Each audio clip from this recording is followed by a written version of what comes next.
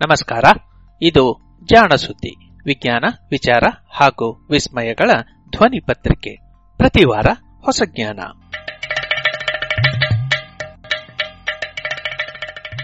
ಕಳೆದ ಒಂದು ವಾರದಲ್ಲಿ ವಿವಿಧ ವಿಜ್ಞಾನ ಪತ್ರಿಕೆಗಳಲ್ಲಿ ಪ್ರಕಟವಾದಂತಹ ಶೋಧ ಪ್ರಬಂಧಗಳನ್ನು ಆಧರಿಸಿದ ಸಾರಾಂಶಗಳ ಸಂಗ್ರಹವನ್ನು ನಾವು ನಿಮಗೆ ಈಗ ಕೇಳಿಸಲಿದ್ದೇವೆ.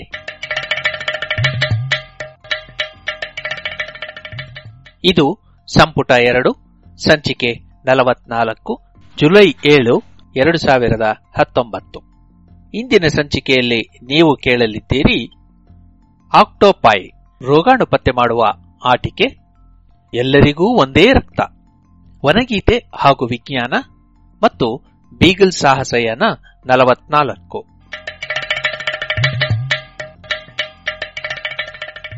ಆಕ್ಟೋಪೈ ರೋಗಾಣು ಪತ್ತೆ ಮಾಡುವ ಆಟಿಕೆ. ಮಲೇರಿಯಾ ಮಾರಿಯನ್ನು ಎದುರಿಸಲು ಏನೆಲ್ಲ ಉಪಾಯ ಮಾಡಿಲ್ಲ? ಸುಲಭವಾಗಿ ಮರೆಯಾಗದ ಮಾರಿ ಅದು. ಪ್ರತಿ ವರ್ಷವೂ ಒಂದಲ್ಲ ಒಂದು ದೇಶದಲ್ಲಿ ತಲೆ ಎತ್ತಿ ತನ್ನಿರವನ್ನು ತೋರಿಸುತ್ತಲೇ ಇರುತ್ತದೆ. ಸೊಳ್ಳೆಗಳು ಮಲೇರಿಯಾವನ್ನು ಹರಡುತ್ತವೆ ಎನ್ನುವ ವಿಷಯ ಈಗ ಈ ಎಂತೆಯೇ ಎಲ್ಲರಿಗೂ ಅರ್ಥವಾಗುವ ವಿಷಯ. ಆದರೆ ಈ ಮಲೇರಿಯಾ ಜೀವಿ ಎಷ್ಟು ಜನರಲ್ಲಿ ಇದೆ ಎನ್ನುವುದು ಆಸ್ಪತ್ರೆಯ ಮೆಟ್ಟಲು ಹತ್ತುವವರೆಗೂ ಸ್ಪಷ್ಟವಾಗುವುದಿಲ್ಲ. ಆಸ್ಪತ್ರೆಗೆ ಹೋದರೂ ತಕ್ಷಣಕ್ಕೆ ತಿಳಿಯಲು ಕಷ್ಟ. ರೋಗ ಲಕ್ಷಣಗಳನ್ನು ಗಮನಿಸಿ ವೈದ್ಯರು ಇದು ಮಲೇರಿಯಾ ಇರಬಹುದು ಎಂದು ಊಹಿಸಬಹುದಷ್ಟೇ. ಮಲೇರಿಯಾವೇ ಕಾಡುತ್ತಿದೆ ಎನ್ನುವುದು ಸ್ಪಷ್ಟವಾಗಬೇಕಾದರೆ ರಕ್ತ ಪರೀಕ್ಷೆ ಆಗಲೇಬೇಕು. ರಕ್ತದಲ್ಲಿರುವ ಕೆಂಪು ರಕ್ತ ಕಣಗಳ ಸಂಖ್ಯೆ ಲೆಕ್ಕ ಹಾಕಬೇಕು. ಅವುಗಳಲ್ಲಿ ಎಲ್ಲಿಯಾದರೂ ಮಲೇರಿಯಾವನ್ನು ಉಂಟು ಮಾಡುವ ಏಕಕೋಶ ಜೀವಿ ಪ್ಲಾಸ್ಮೋಡಿಯಂ ಅಡಗಿಕೊಂಡಿದೆ ಎಂದು ಕಣ್ಣಲ್ಲಿ ಕಣ್ಣಿಟ್ಟು ನೋಡಬೇಕು. ಆಗಷ್ಟೇ ಇದು ಮಲೇರಿಯಾ ಎನ್ನುವುದು ಖಾತರಿಯಾಗುತ್ತದೆ. ಹೀಗೆ ಆಸ್ಪತ್ರೆಗೆ ಹೋಗುವ ಅವಕಾಶ ಇಲ್ಲದಿದ್ದರೆ ಬಂದಿರುವ ಜ್ವರ ಮಲೇರಿಯಾ ಸೋಂಕಿನಿಂದಲೋ ಅಥವಾ ಇನ್ಯಾವುದರಿಂದಲೋ ಎನ್ನುವುದು ಸ್ಪಷ್ಟವಾಗುವುದಿಲ್ಲ. ಇದು ಈಗ ಆಕ್ಟೋಪೈ ಬರಲಿದೆಯಂತೆ. ಮನೆ ಬಾಗಿಲಿನಲ್ಲಿಯೇ ಮಲೇರಿಯಾವನ್ನು ಪತ್ತೆ ಮಾಡಿಕೊಡುತ್ತದೆಯಂತೆ. ಈ ಬಾಗಿಲಿಗೆ ಬಂದ ಆಸ್ಪತ್ರೆ ಸಲಕರಣೆಗೆ ದೊಡ್ಡ ಆಂಬ್ಯುಲೆನ್ಸ್ ಬೇಕಿಲ್ಲ. ಪುಟ್ಟ ಪೆಟ್ಟಿಗೆಯಲ್ಲಿ ಹೊತ್ತೊಯ್ಯಬಹುದಂತೆ. ಬೇಕಿದ್ದರೆ ನೀವೇ ಅದನ್ನು ಜೋಡಿಸಿ ಉಪಯೋಗಿಸಲು ಸಾಧ್ಯವಂತೆ. ಇದೇನು ಕನಸು ಕಟ್ಟಬೇಡಿ ಎನ್ನುತ್ತಿದ್ದೀರಾ? ಕನಸಲ್ಲ, ಮನೆ ಬಾಗಿಲಿನಲ್ಲಿಯೇ ರೋಗ ಪತ್ತೆ. ರಕ್ತ ಪರೀಕ್ಷೆಗಳನ್ನು ಸಾಧ್ಯಗೊಳಿಸುವ ಆಕ್ಟೋಪೈ ಎನ್ನುವ ಸರಳ ಸಾಧನವನ್ನು ಅಮೆರಿಕದ ಸ್ಟಾನ್ಫರ್ಡ್ ವಿಶ್ವವಿದ್ಯಾನಿಲಯದ ಇಂಜಿನಿಯರ್ ಮನುಪ್ರಕಾಶ್ ಮತ್ತು ಸಂಗಡಿಗರು ರೂಪಿಸಿದ್ದಾರೆ. ಶಾಲೆಯಲ್ಲಿ ಮಕ್ಕಳೇ ಇದನ್ನು ಜೋಡಿಸಬಹುದಾದಷ್ಟು ಸರಳವಾಗಿರುವ ಈ ಯಂತ್ರ ರಕ್ತವನ್ನು ಸೂಕ್ಷ್ಮದರ್ಶಕದ ಅಡಿಯಲ್ಲಿ ಕೂಲಂಕುಷವಾಗಿ ಗಮನಿಸಿ ಅದರಲ್ಲಿ ಇರುವ ವಿವಿಧ ರೋಗಾಣುಗಳನ್ನು ಪತ್ತೆ ಮಾಡಿ ಯಾವ ಪ್ರಮಾಣದಲ್ಲಿ ಆ ರೋಗಾಣುಗಳು ಇವೆ ಎಂದು ವಿವರವನ್ನು ತಿಳಿಸುತ್ತದೆಯಂತೆ. ಅಷ್ಟೇ ಅಲ್ಲ, ಸ್ಮಾರ್ಟ್ ಫೋನು, ಇಂಟರ್ನೆಟ್ ಸೌಲಭ್ಯ ಇದ್ದರೆ ಆ ಮಾಹಿತಿಯನ್ನು ನೇರವಾಗಿ ದೂರಿನ ಆಸ್ಪತ್ರೆಯಲ್ಲಿರುವ ವೈದ್ಯರಿಗೆ ರವಾನೆ ಮಾಡಿ ಔಷಧದ ಬಗ್ಗೆಯೂ ಕೇಳಬಹುದಂತೆ. ನಾವೇ ಕಟ್ಟಬಹುದಾದ ವೈದ್ಯಕೀಯ ಸಲಕರಣೆ ಎಂದರೆ ಅಚ್ಚರಿಯಾಗುತ್ತದೆ ಅಲ್ಲವೇ? ಮಲೇರಿಯಾ ಶ್ರೀಮಂತರನ್ನು ಕಾಡುವ ಕಾಯಿಲೆ ಅಲ್ಲ, ಸಾಮಾನ್ಯವಾಗಿ ಬಡವರನ್ನೇ ತಾಕುವಂಥದ್ದು ಇದು. ಹೀಗಾಗಿ ಮಲೇರಿಯಾ ಹೆಚ್ಚಿರುವ ಸ್ಥಳಗಳಲ್ಲಿ ವೈದ್ಯಕೀಯ ಸವಲತ್ತುಗಳು ಕೂಡ ಬಲು ಕ್ಷೀಣವೇ. ಒರಿಸ್ಸಾದ ಕಾಳಹಂದಿ ಜಿಲ್ಲೆಯಲ್ಲಿ ಮಲೇರಿಯಾದ ಹಾವಳಿ ಜಾಸ್ತಿ. ಇಲ್ಲಿನ ಸರ್ಕಾರಿ ಆಸ್ಪತ್ರೆಗಳಲ್ಲಿನ ಸಿಬ್ಬಂದಿಗಳು ಮಲೇರಿಯಾ ಪತ್ತೆಗಾಗಿ ಪಡುತ್ತಿದ್ದ ಶ್ರಮವನ್ನು ಕಂಡ ಮನುಪ್ರಕಾಶ್ ಹೀಗೆ ಸುಲಭ ಸರಳವಾದ ಸಾಧನವೊಂದನ್ನು ಕನಸು ಕಂಡರು. ಅದೀಗ ನನಸಾಗಿದೆ. ಈ ಸಾಧನವನ್ನು ರೂಪಿಸುವ ವಿಧಾನವನ್ನು ಸವಿವರವಾಗಿ ಬಯೋ ಆರ್ಕೈವ್ ನಲ್ಲಿ ಇವರು ಪ್ರಕಟಿಸಿದ್ದಾರೆ. ಆಕ್ಟೋಪೈಯನ್ನು ಒಂದು ಸೂಕ್ಷ್ಮದರ್ಶಕ ಎಂದರೆ ತಪ್ಪಿಲ್ಲ. ಒಂದು ಲ್ಯಾಪ್ಟಾಪಿನ ಭಾರ ಇರುವ ಇದು ಪುಟ್ಟ ಡಬ್ಬೆಯಂತೆ.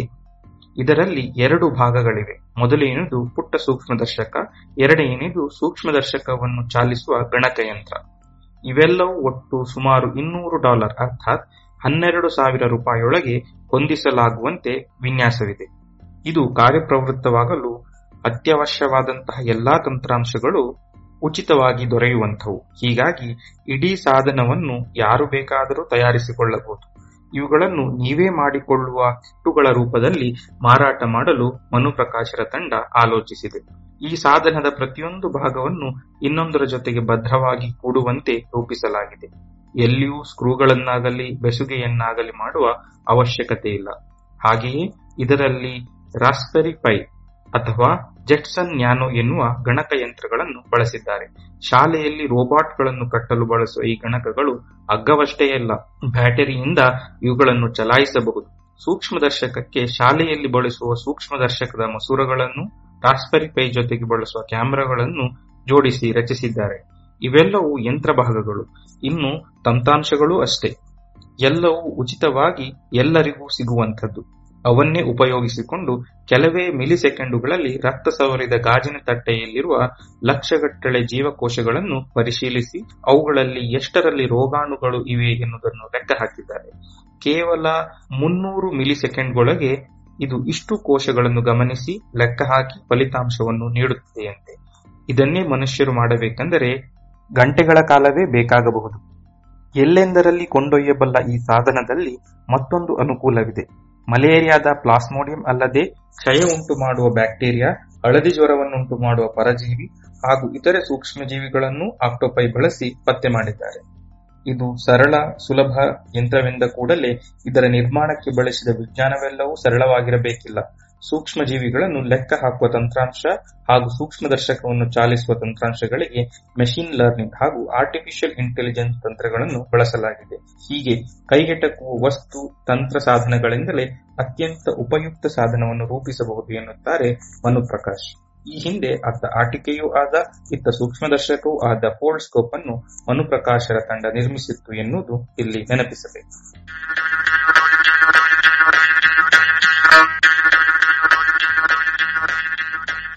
ಚುಟುಕು ಚುರುಮುರಿ.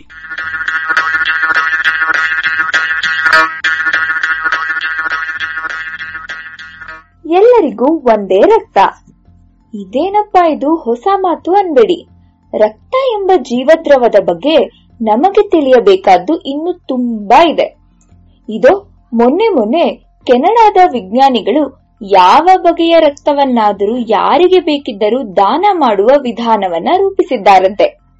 ಅಲ್ಲಲ್ಲ, ಯಾರಿಗೆ ಬೇಕಾದರೂ ದಾನ ಕೊಡಬಹುದಾದ ರಕ್ತವನ್ನ ಯಾವ ಬಗೆಯ ರಕ್ತದಿಂದಾದರೂ ತಯಾರಿಸುವ ವಿಧಾನವನ್ನ ರೂಪಿಸಿದ್ದಾರಂತೆ. ಇದು ಇನ್ನು ಮುಂದೆ ರಕ್ತದಾನವನ್ನ ಸರಳಗೊಳಿಸಬಹುದು. ಅಷ್ಟೇ ಅಲ್ಲ, ರಕ್ತ ದೊರೆಯುವುದನ್ನು ಸಹ ಹೆಚ್ಚಿಸಲಿದೆ ಅನ್ನುತ್ತೆ ಈ ಬಗ್ಗೆ ವರದಿ ಮಾಡಿರುವಂತಹ ಸೈನ್ಸ್ ಪತ್ರಿಕೆ. ರಕ್ತ ಜೀವದ್ರವವಷ್ಟೇ ಅಲ್ಲ, ಬಲು ಬೇಡಿಕೆಯ ವಸ್ತುವೂ ಸಹ ಹೌದು. ಭಾರತದಲ್ಲಿ ಕಳೆದ ವರ್ಷ ಪ್ರತಿದಿನವೂ ಸುಮಾರು 15,000 ಲೀಟರಿನಷ್ಟು ರಕ್ತವನ್ನ ಆಸ್ಪತ್ರೆಗಳಲ್ಲಿ ರೋಗಿಗಳಿಗೆ ನೀಡಲಾಗಿತ್ತು. ಇದು ಹೆಚ್ಚು ಕಡಿಮೆ ಒಂದು ಭರ್ತಿ ಟ್ಯಾಂಕರ್ ಹೊರುವಂತಹ ಪೆಟ್ರೋಲಿಗಿಂತಲೂ ಸಹ ಹೆಚ್ಚು. ಇಷ್ಟು ಪ್ರಮಾಣದ ರಕ್ತವನ್ನ ಲಕ್ಷಾಂತರ ದಾನಿಗಳು ದಾನ ಮಾಡಿದ್ರು. ಆದ್ರೂ ಸಹ ರಕ್ತದ ಕೊರತೆ ತೀರಲಿಲ್ಲ. ಪ್ರತಿದಿನವೂ ನಮ್ಮ ದೇಶದಲ್ಲಿ ಕನಿಷ್ಠ ಅಂದ್ರೆ 16ರಿಂದ 20 ಟ್ಯಾಂಕರಿನಷ್ಟು ರಕ್ತ ಬೇಕಾಗುತ್ತೆ ಅಂತೆ. ಆದ್ರೆ ಸಿಗೋದು ಮಾತ್ರ ಕೇವಲ 1ರಿಂದ 1.5 ಅಷ್ಟೇ. 120 ಕೋಟಿಗೂ ಮಿಗಿಲಾದ ಜನತೆ ಇರುವಂತಹ ದೇಶದಲ್ಲಿ ರಕ್ತಕ್ಕೆ ಕೊರತೆನಾ? ಪ್ರತಿಯೊಬ್ಬರಿಂದ ಒಂದು 100 ಮಿಲಿ ರಕ್ತ ತೆಗೆದ್ರೂ ಸಾಕಲ್ಲ, 10 ಕೋಟಿ ಲೀಟರ್ ರಕ್ತ ಸಿಕ್ಕಂತೆ ಅಂತ ಹೇಳ್ತಿದ್ದೀರಾ? ಇದೆಲ್ಲ ಲೆಕ್ಕಾಚಾರ ನಿಜ. ಆದ್ರೆ ವ್ಯಕ್ತಿಯೊಬ್ಬ ವರ್ಷಕ್ಕೆ 4 ಬಾರಿ ರಕ್ತ ನೀಡಬಹುದು.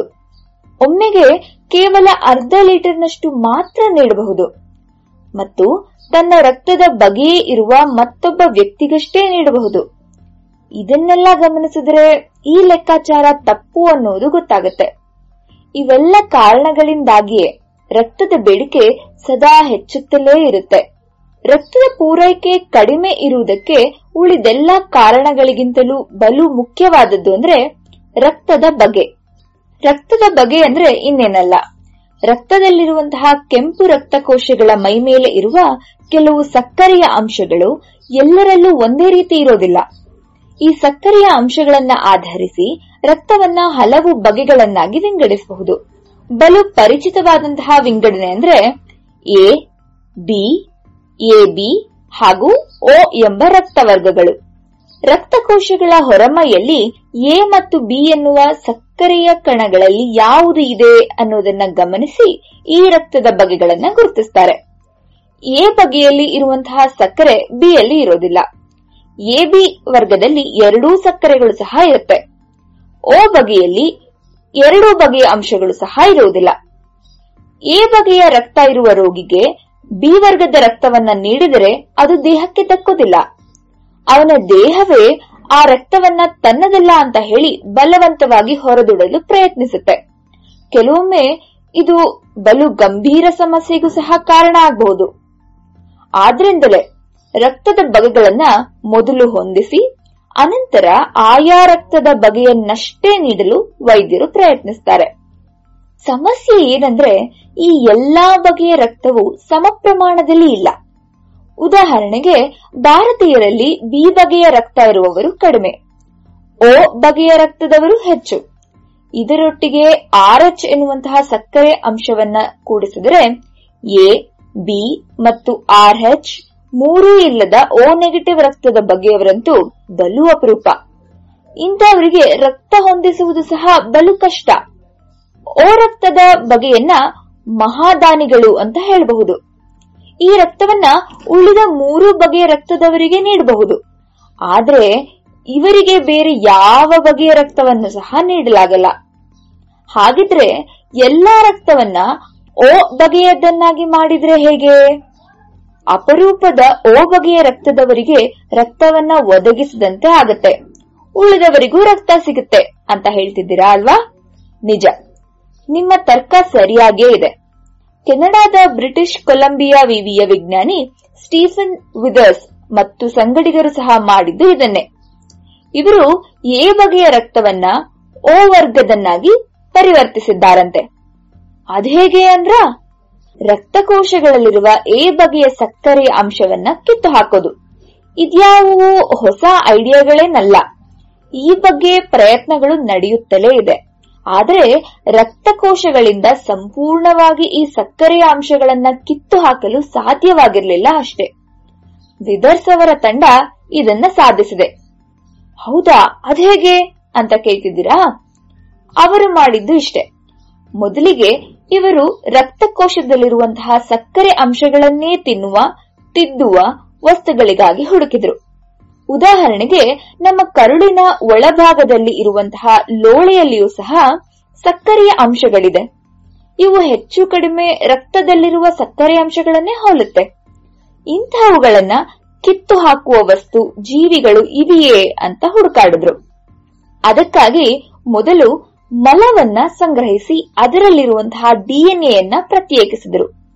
ಮಲದಲ್ಲಿ ಇರುವಂತಹ ಡಿಎನ್ಎ ಒಂದು ಆಹಾರದಿಂದ ಬಂದಿರಬೇಕು, ಇಲ್ಲವೇ ಕರುಳಿನಲ್ಲಿರುವಂತಹ ಬ್ಯಾಕ್ಟೀರಿಯಾಗಳಿಂದ ಬಂದಿರಬೇಕು, ಅಥವಾ ನಮ್ಮದೇ ದೇಹದಿರಬೇಕು. ಇವನ್ನ ಬೇರೊಂದು ಬ್ಯಾಕ್ಟೀರಿಯಾದೊಳಗೆ ಕೂರಿಸಿ ಈ ಡಿಎನ್ಎ ತುಣುಕುಗಳು ಏನ್ ಮಾಡ್ತಾ ಇದೆ ಅಂತ ಗಮನಿಸಿದ್ರು. ಇವುಗಳು ತಯಾರಿಸಿದ ಪ್ರೋಟೀನ್ಗಳು ಅಥವಾ ಕಿಣ್ವಗಳಲ್ಲಿ ಯಾವುದಕ್ಕಾದರೂ ಎ ಬಿ ಸಕ್ಕರೆಯನ್ನು ತಿನ್ನುವಂತಹ ಸಾಮರ್ಥ್ಯ ಇರಬಹುದಾ ಅಂತ ಪರೀಕ್ಷಿಸಿದ್ರು. ಒಟ್ಟು 18,000 ತುಣುಕುಗಳಲ್ಲಿ ಪರೀಕ್ಷಿಸಿದಾಗ ಕೆಲವು ಇಂಥವು ಇದ್ದುವು. ಅವುಗಳಲ್ಲಿ 2 ಬಳಸಿದಾಗ ರಕ್ತಕೋಶದ ಮೇಲಿದ್ದ ಎ ಅಂಶಗಳೆಲ್ಲವೂ ಕಾಣೆಯಾದವು ಅಂತ ಇವರು ಗುರುತಿಸಿದ್ದಾರೆ. ಇವು 2 ಕಿಣ್ವಗಳನ್ನ ತಯಾರಿಸುವಂತಹ ಜೀನ್ಗಳು. ನಮ್ಮ ಕರುಳಿನಲ್ಲಿಯಷ್ಟೇ ಇರುವಂತಹ ಹಾಗೂ ಆಮ್ಲಜನಕವಿಲ್ಲದೆಡೆಯಷ್ಟೇ ಬದುಕುವ ಫ್ಲೇವನಿಫ್ಯಾಕ್ಟರ್ ಪ್ಲಾಟಿ ಎನ್ನುವ ಬ್ಯಾಕ್ಟೀರಿಯಾದಲ್ಲಿ ಇವು ಇದ್ವಂತೆ. ಇವು 2 ಒಟ್ಟಿಗೆ ಬಳಸಿದರಷ್ಟೇ ಎ ಸಕ್ಕರೆಯ ಅಂಶವನ್ನ ಕಿತ್ತು ಹಾಕಬಹುದು. ಒಂದೊಂದೇ ಇದ್ರೆ ಕೆಲಸ ಸಾಗೋದಿಲ್ಲ ಅಂತಾರೆ ವಿದರ್ಸ್. ಹೀಗೆ ಎ ರಕ್ತವನ್ನ ಓ ರಕ್ತವನ್ನಾಗಿ ಇವರು ಪರಿವರ್ತಿಸಿದ್ದಾರೆ. ಸದ್ಯಕ್ಕೆ ಈ ಕೆಲಸವನ್ನ ಪ್ರಣಾಳಗಳಲ್ಲಿ ಮಾಡಿ ಗಮನಿಸ್ತಾ ಇದ್ದಾರೆ. ಇನ್ನು ಇದನ್ನ ಬೃಹತ್ ಪ್ರಮಾಣದಲ್ಲಿ ಮಾಡಲು ಸಾಧ್ಯವಾ ಅಂತ ಗಮನಿಸಬೇಕು. ಹೀಗೆ ಸಕ್ಕರೆ ಕಿತ್ತು ಹಾಕಿದ್ರಿಂದ ಆ ರಕ್ತಕೋಶಗಳಲ್ಲಿ ಇನ್ಯಾವ ಹೊಸ ತೊಂದರೆನೂ ಆಗಿಲ್ಲ ಅನ್ನೋದನ್ನ ಖಚಿತಪಡಿಸಿಕೊಳ್ಬೇಕು. ಹಾಗೆ ಈ ಕಿಣ್ವಗಳನ್ನ ಬೃಹತ್ ಪ್ರಮಾಣದಲ್ಲಿ ತಯಾರಿಸುವಂತಹ ವಿಧಾನವನ್ನು ಸಹ ಕಂಡುಕೊಳ್ಬೇಕು. ಅಷ್ಟಾದ್ರೆ ಸಾಕು ನೋಡಿ, ರಕ್ತದ ಕೊರತೆ ನೀಗಬಹುದು. ಯಾರು ಯಾರಿಗೆ ಬೇಕಾದರೂ ರಕ್ತದಾನ ಮಾಡಬಹುದು ಎಂದ್ರೆ ಎಲ್ಲರ ರಕ್ತವು ಒಂದೇ ಅಂದಂತೆ ಅಲ್ವಾ?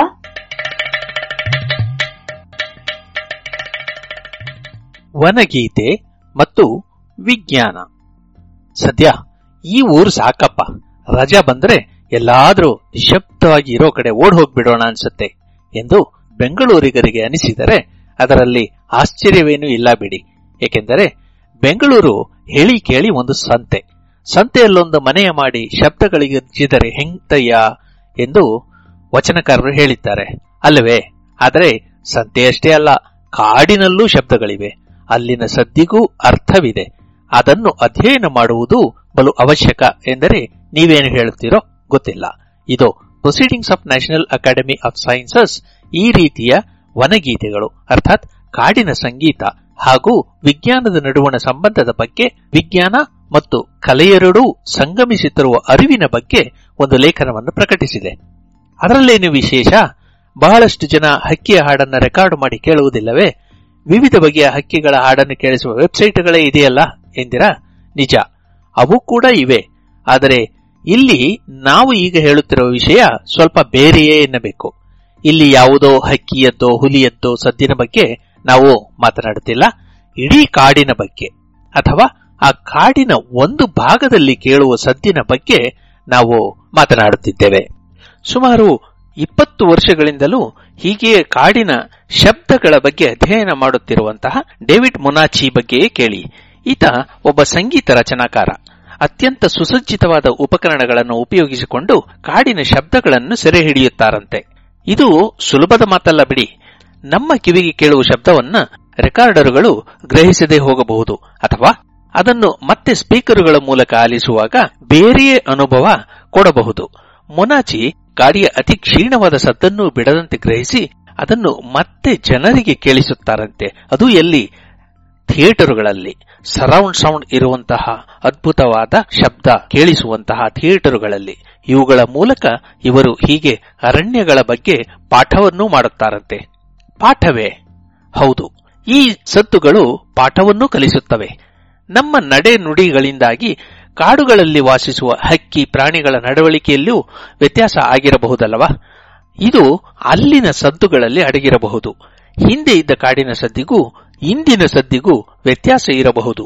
ಈ ವ್ಯತ್ಯಾಸಗಳನ್ನು ತಿಳಿದುಕೊಂಡರೆ ಕಾಡಿನಲ್ಲಿ ಒಟ್ಟಾರೆ ಆಗುತ್ತಿರುವ ಬದಲಾವಣೆಗಳನ್ನು ಗ್ರಹಿಸುವುದು ಸಾಧ್ಯವಾದೀತು ಎನ್ನುವುದು ಇವರ ತರ್ಕ.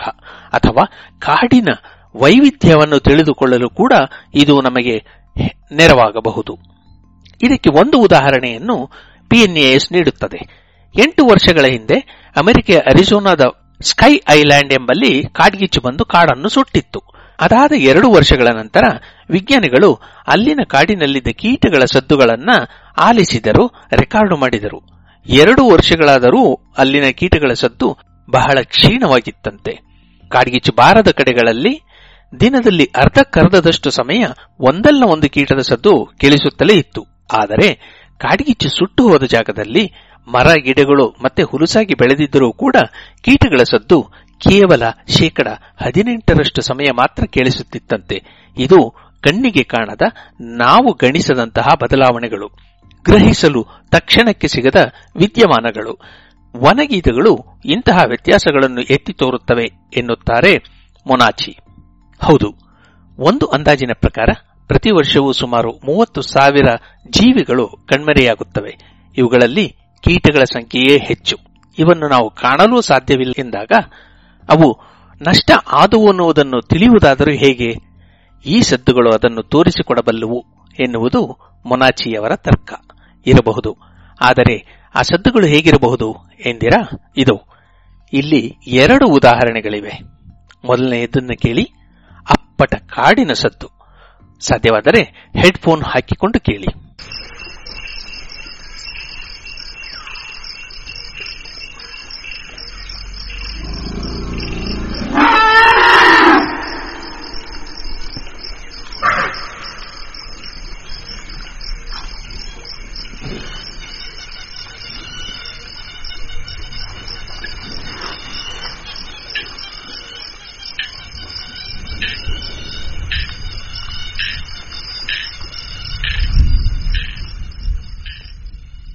ಅಬ್ಬಾ, ಎಂತಹ ಸದ್ದು ಅಲ್ಲವೇ? ಇದೋ ಇಲ್ಲಿ ಇನ್ನೊಂದು ಕಾಡಿನ ಸದ್ದಿದೆ, ಅದನ್ನು ಕೇಳಿಬಿಡಿ.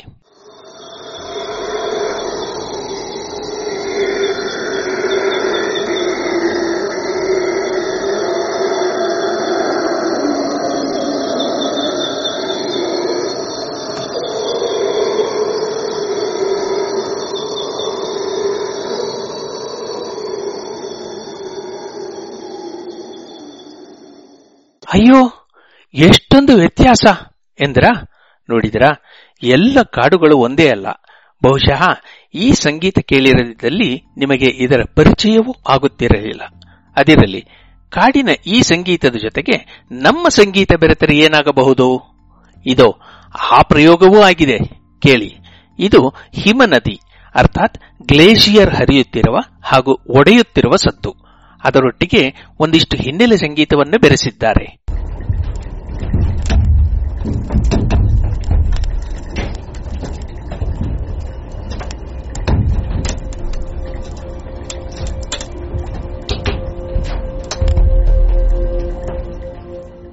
ಬಹುಶಃ ಬಿರುಬಿಸಿಲಿನ ನಾಡಿನಲ್ಲಿ ಇರುವಂತಹ ನಮ್ಮಂತವರಿಗೆ ಇಂತಹ ಸದ್ದು ಕೇಳಿಸುವುದು ಅಪರೂಪವೇನೋ.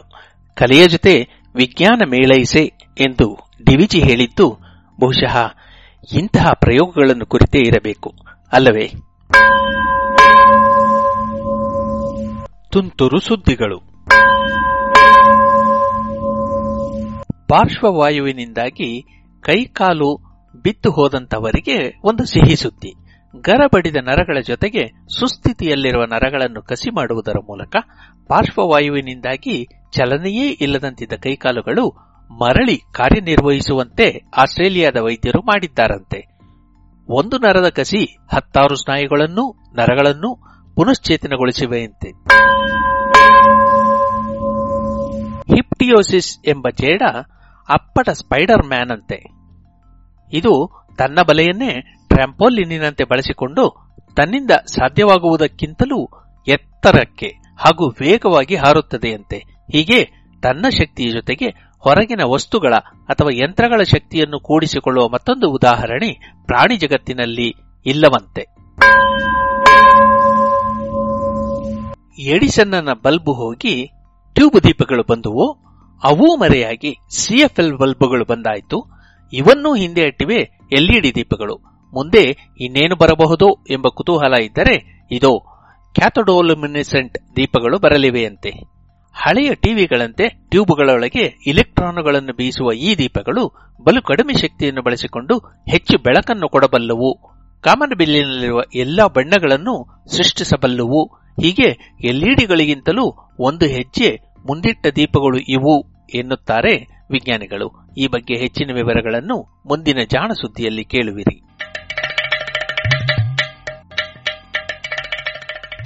ಬೀಗಲ್ ಸಾಹಸಯಾನ ಸಂಚಿಕೆ 44 ಮುಂದುವರೆದುದು. ಲೈಮಿಂಗ್ಟನ್ನಿನಲ್ಲಿರುವ ಉಪ್ಪಿನ ಕೊಳಗಳಲ್ಲಿ ಕ್ಯಾನ್ಸರ್ ಸಲಿನಸ್ ಎನ್ನುವ ಒಂದು ಪುಟ್ಟ ಕ್ರಸ್ಟೇಷಿಯನ್ ಜೀವಿ ಅಸಂಖ್ಯ ಸಂಖ್ಯೆಯಲ್ಲಿದೆ ಎನ್ನುತ್ತಾರೆ. ಆದರೆ ಅದು ನೀರು ಆವಿಯಾಗಿದ್ದರಿಂದ 1 ಪಿಂಟು ನೀರಿನಲ್ಲಿ 1 ಪೌಂಡು ಉಪ್ಪು ಇರುವಂತಹ ಸಾಕಷ್ಟು ಸಾಂದ್ರವಾದ ದ್ರಾವಣ ಇರುವಂಥಲ್ಲಿ ಮಾತ್ರ ಇರುತ್ತದಂತೆ. ಅಂತೂ ಪ್ರಪಂಚದ ಎಂತಹ ಜಾಗದಲ್ಲಿಯೂ ಜೀವಿಗಳು ಇರಬಲ್ಲವು ಎನ್ನೋಣ. ಉಪ್ಪಿನ ಸರೋವರಗಳು, ಅಗ್ನಿಪರ್ವತಗಳ ತಳದಲ್ಲಿ, ನೆಲದಡಿಯಲ್ಲಿ ಅಂತರ್ಗತವಾಗಿರುವ ಬಿಸಿ ನೀರಿನ ಬುಗ್ಗೆಗಳು, ವಿಶಾಲ ಸಾಗರದ ಅಡ್ಡ ಆಳಗಳು, ವಾಯುಮಂಡಲದ ಮೇಲ್ಪದರಗಳಲ್ಲಿ ಸದಾ ಮಂಜೆ ಇರುವಂತಹ ನೆಲವೆಲ್ಲವೂ ಜೀವಿಗಳಿಗೆ ಆಧಾರ. ರಿಯೋ ನೀಗ್ರೋದ ಉತ್ತರ ದಿಕ್ಕಿನಲ್ಲಿ ರಿಯೋ ನೀಗ್ರೋ ಹಾಗೂ ಬ್ಯೂನಸ್ ಐರಿಸಿನ ಜನವಸತಿ ಪ್ರದೇಶಗಳ ನಡುವೆ ಇರುವ ಪ್ರದೇಶದಲ್ಲಿ ಬಹಿಯಾ ಬ್ಲಾಂಕಾ ಎಂಬಲ್ಲಿ ಇತ್ತೀಚೆಗೆ ಸ್ಥಾಪನೆಯಾದ ಸ್ಪೇನಿಯನ್ನರುಗಳದ್ದು ಒಂದೇ ಒಂದು ಪುಟ್ಟ ವಸಾಹತು ಇದೆ. ಬ್ಯೂನಸ್ ಐರಿಸಿನಿಂದ ನೇರವಾಗಿ 500 ಬ್ರಿಟಿಷ್ ಮೈಲುಗಳಷ್ಟು ದೂರವಿದೆ.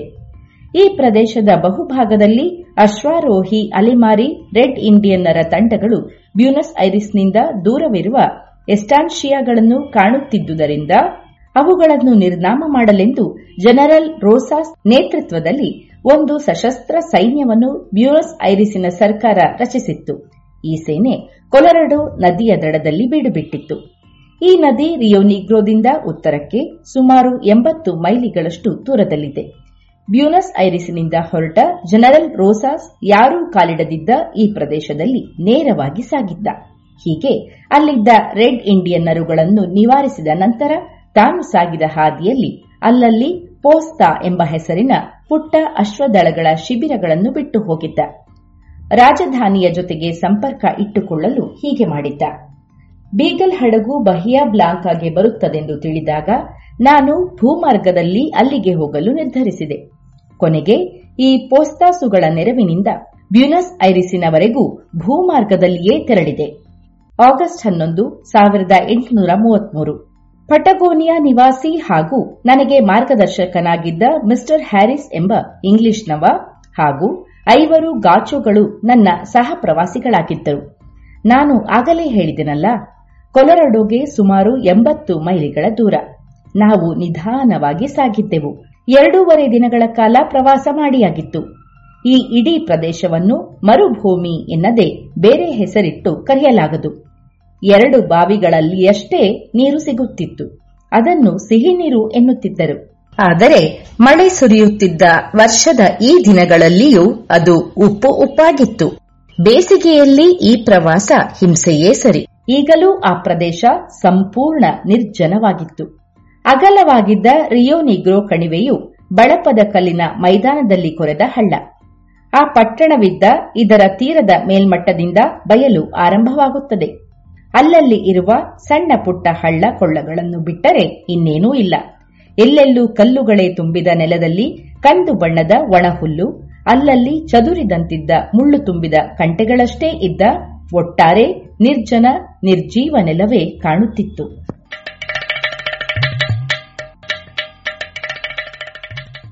ಈ ವಾರ ಯಾವುದೇ ಜಾಣ ಪ್ರಶ್ನೆ ಬಂದಿಲ್ಲ. ಜಾಣ ನುಡಿ ಜುಲೈ 7, 1843.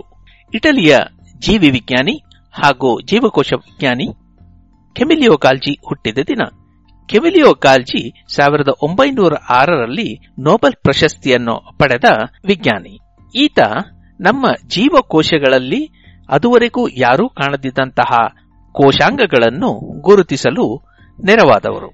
ಇದಕ್ಕಾಗಿ ಈತ ಮಾಡಿದ್ದು, ಬೆಳ್ಳಿಯ ಲವಣಗಳನ್ನು ಜೀವಕೋಶಗಳಲ್ಲಿ ಇರುವ ಅಂಗಗಳಿಗೆ ಬಣ್ಣ ತರಿಸಲು ಬಳಸಿದರು. ಈ ರೀತಿಯ ಬಣ್ಣ ಕೊಡುವ ತಂತ್ರಗಳಿಂದಾಗಿ ಅದುವರೆಗೂ ಜೀವಕೋಶಗಳಲ್ಲಿ ಯಾರಿಗೂ ಕಾಣದಿದ್ದಂತಹ ಪೊರೆಗಳ ಜಾಲವೇ ಪತ್ತೆಯಾಯಿತು. ಈ ಜಾಲಗಳು ಜೀವಕೋಶಗಳಲ್ಲಿ ಉತ್ಪತ್ತಿಯಾಗುವಂತಹ ರಸಗಳನ್ನು ಸಾಗಿಸುವುದರಲ್ಲಿಯೂ ಹೊರಗೆ ಸ್ರವಿಸುವುದರಲ್ಲಿಯೂ ಕಾರ್ಯನಿರ್ವಹಿಸುತ್ತವೆ ಎಂಬುದು ಸ್ಪಷ್ಟವಾಯಿತು. ಇದಷ್ಟೇ ಅಲ್ಲ, ಮಿದುಳಿನಲ್ಲಿರುವ ನರಕೋಶಗಳನ್ನು ಅಧ್ಯಯನ ಮಾಡಲು ಕೂಡ ಈತ ರೂಪಿಸಿದ ಈ ತಂತ್ರ ನೆರವಾಯಿತು. ಇಂದಿಗೂ ಜೀವಕೋಶಗಳಲ್ಲಿರುವ ಕೆಲವು ಅಂಗಾಂಶಗಳನ್ನು ಗಾಲ್ಗಿ ಕಾಂಪ್ಲೆಕ್ಸ್ ಎಂದು, ಗಾಲ್ಗಿ ಕಾಯಗಳು ಎಂದು ಹಾಗೂ ಗಾಲ್ಗಿ ಜೀವಕೋಶಗಳು ಅಥವಾ ನರಕೋಶಗಳು ಎಂದು ಹೆಸರಿಸಿದ್ದಾರೆ.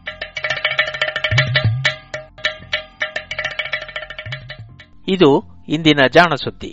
ರಚನೆ ಕೊಳ್ಳೇಗಾಲ ಶರ್ಮಾ. ಪ್ರಸ್ತುತಿ ನವ್ಯ ಎನ್, ಶರತ್ ಬಿಜೂರು, ಕೊಳ್ಳೇಗಾಲ ಶರ್ಮಾ ಮತ್ತು ಶ್ರೀಮತಿ ಭಾರತಿ.